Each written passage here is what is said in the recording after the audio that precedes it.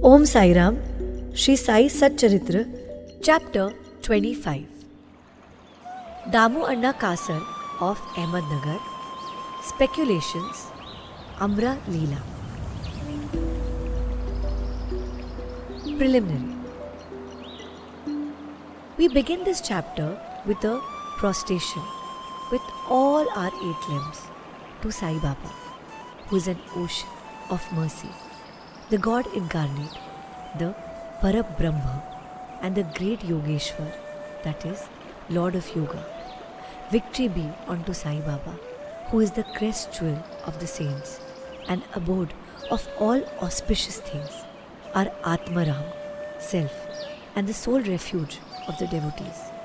We prostrate ourselves before Him, who has attained the aim and the end of life. Sai Baba is always full of mercy.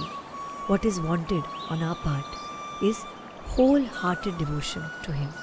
When a devotee has got firm faith and devotion, his wishes are soon fulfilled. When the desire arose in the minds of Hemad Pant to write the life and Leelas of Sai Baba, he immediately got it written by him.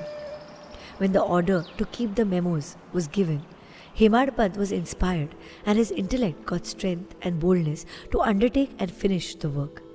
He was not, as he says, qualified to write the work, but the gracious blessings of Baba enabled him to complete the undertaking, and thus you have this Sai Satcharitra, which is a cistern or a Somkat jewel from which nectar in the form of Sai Leelas oozes out for the readers to drink to their heart's content.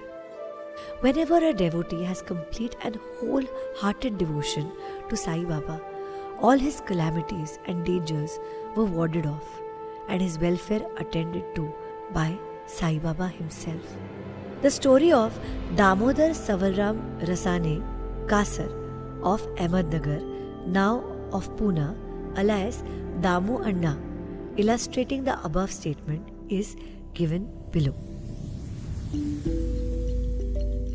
Damu Anna. The readers are aware that a mention of this gentleman was made in the 6th chapter regarding the celebration of Ram Navami festival in Shirdi. He went to Shirdi about the year 1895 AD when the Ram Navami Utsav or celebration began, and since that time he has been providing an ornamental flag for that occasion every year. He also feeds the poor and the fakirs who come there for the festival. His speculations. Cotton trading. A Mumbai friend of Damu Anna wrote to him that he should do some cotton speculation business in partnership, which would bring them about 2 lakh of rupees as profit. Damu Anna says in his statement made about the year 1936 to Mr. B.V. Narasimhaswamy that the proposal about speculating at Mumbai in cotton was from a broker who was not to be a partner, and that he, Damu Anna, was to be the sole adventurer. Vidhi P75 of the Devotee's Experiences, Part 2. The broker wrote that the business was good and involved no risk, and that the opportunity should not be lost. Damu Anna was vacillating. He could not at once determine to venture into the speculation. He thought over this, and as he was a devotee of Baba, he wrote a detailed letter to Shama giving all the facts and requested him to consult Baba and take Baba's advice in the matter. Shama got the letter next day, and when he went with it at noon to the masjid and placed it before Baba, he asked Shama what the matter was and what the letter was about. He replied that Damu Anna of Nagar wanted to consult him about something. Then Baba said, "What does he write and what does he plan? It seems that he wants to reach the sky and he is not content with what God has given him. Read his letter."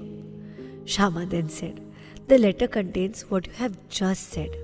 O Deva, you sit here calm and composed and agitate the devotees, and when they get restless, you draw them here, some in person and others through letters. If you know the contents of this letter, why do you press me to read it?" Baba said, "O Shama, read it. I speak at random, and who believes me?" Then Shama read the letter, and Baba heard it attentively and said feelingly, "The Seth, Damu Anna, has gone mad. Write to him in reply that nothing is wanting in his house. Let him be content with the half loaf of bread he has and not bother himself about lakhs." Shama sent the reply which Damu Anna was anxiously waiting for. After reading it, he found that all his hopes and prospects about lakhs of rupees as profit were dashed to the ground. He thought that he had done a mistake by consulting Baba. But as Shama had hinted in the reply that there was always much difference in seeing and hearing, and that therefore he should come to Shirdi personally and see Baba, he thought it was advisable to go to Shirdi and consult Baba personally about the affair.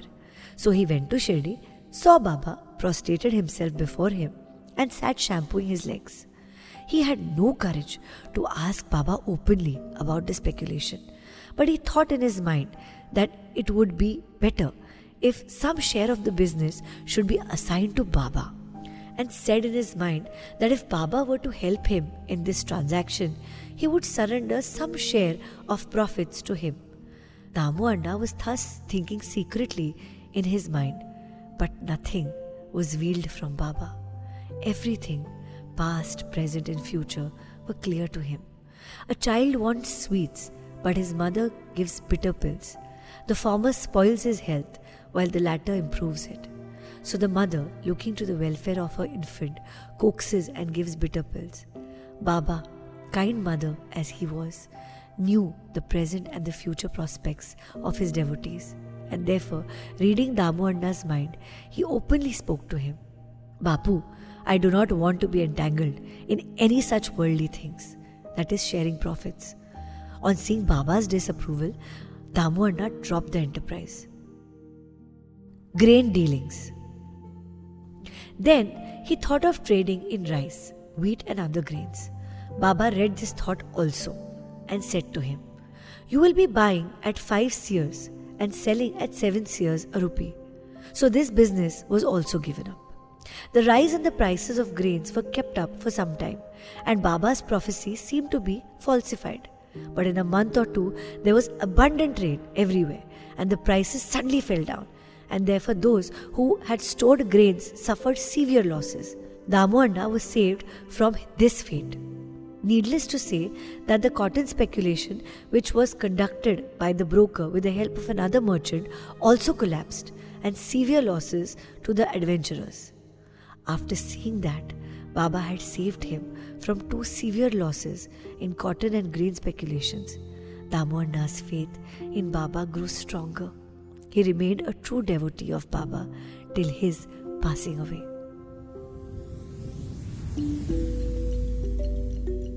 Amra Leela, Mango Miracle. Once, a parcel of about 300 good mangoes was received at Shirdi.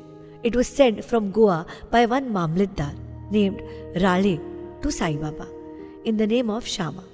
When it was opened, all the mangoes were found to be in good condition. They were given in Shama's charge, and only 4 were retained and placed in the kolamba, that's the pot, by Baba. He said, "These 4 fruits are for Damu Anna. Let them lie there." This Damu Anna had 3 wives. According to his statement mentioned above, he had not 3 but 2 wives only. He had no issue. He consulted many astrologers and himself studied astrology to some extent, and found that there was a Papi, that is a inauspicious planet, in his horoscope, and there was no prospect of any issue to him in this life. But he had great faith in Baba.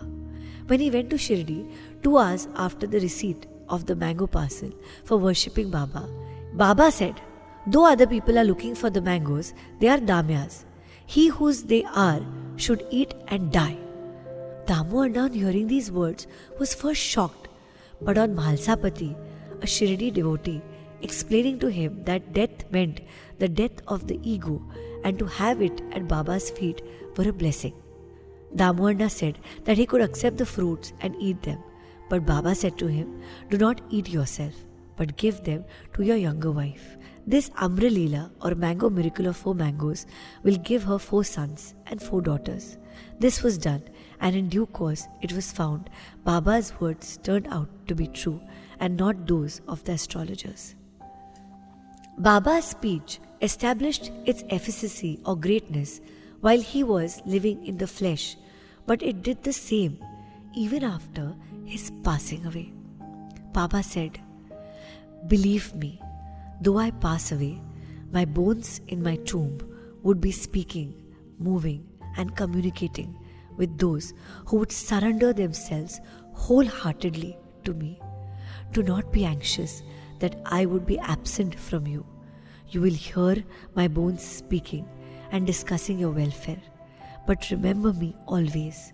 Believe in me, heart and soul, and then you will be most benefited."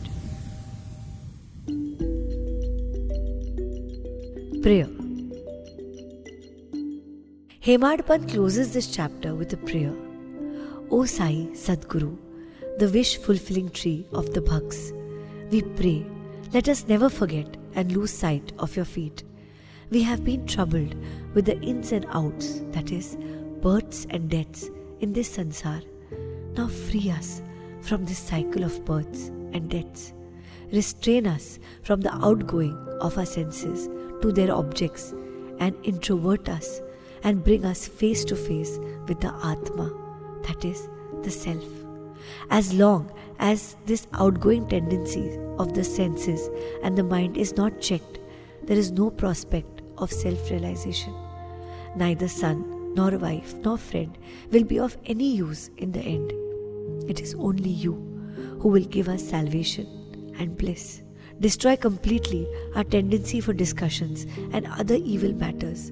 Let our tongues get a passion for chanting your name. Drive out our thoughts and make us forget our bodies and do away with our egoism. Make us ever remember your name and forget all other things. Remove the restlessness of our mind and make it steady and calm. If you just clasp us, the darkness of night of our ignorance will vanish and we shall live happily in your light. That you made us drink the nectar of your Leelas and awakened us from our slumber is due to your grace and our store of merits in past births. Note: in this connection, the following extract from Damu Anna's statement mentioned above is worth perusal. Page 76. Once, when I sat at Baba's feet along with many others, I had two questions in my mind and Baba gave answers to both. There are so many crowding to Sai Baba. Do they all get benefit from him? To this, he replied orally. Look at the mango tree in blossom. If all the flowers become fruit, what a splendid crop it would be. But do they? Most fall off, either as flowers or as unripe fruits, by wind, etc. Very few remained. The second question was about myself. If Baba were to pass away, how hopelessly adrift I would be, and how am I to fare then? To this, Baba answered that he would be with me whenever and wherever I thought of him. The promise he had kept up before 1918 and has been keeping up after 1918. He's still with me. He's still guiding me. This was about 1910-11 when brothers separated from me and my sister died, and there was a theft and police inquiry. All these incidences made me very disturbed. When my sister died, my mind was much upset. I did not care for life and enjoyments. When I went to Baba, he pacified me with his Upadesh and made me eat a feast of Puran Polis at Appa Kulkarni's house. There was a theft in my house. A 30-year-old friend of mine stole my wife's jewel box, including her auspicious nath, that is, the nose ring. I wept before Baba's photo. The next day, the man returned the jewel box and asked for pardon. Bow to Shri Sai. Peace to all. Om Sai Ram.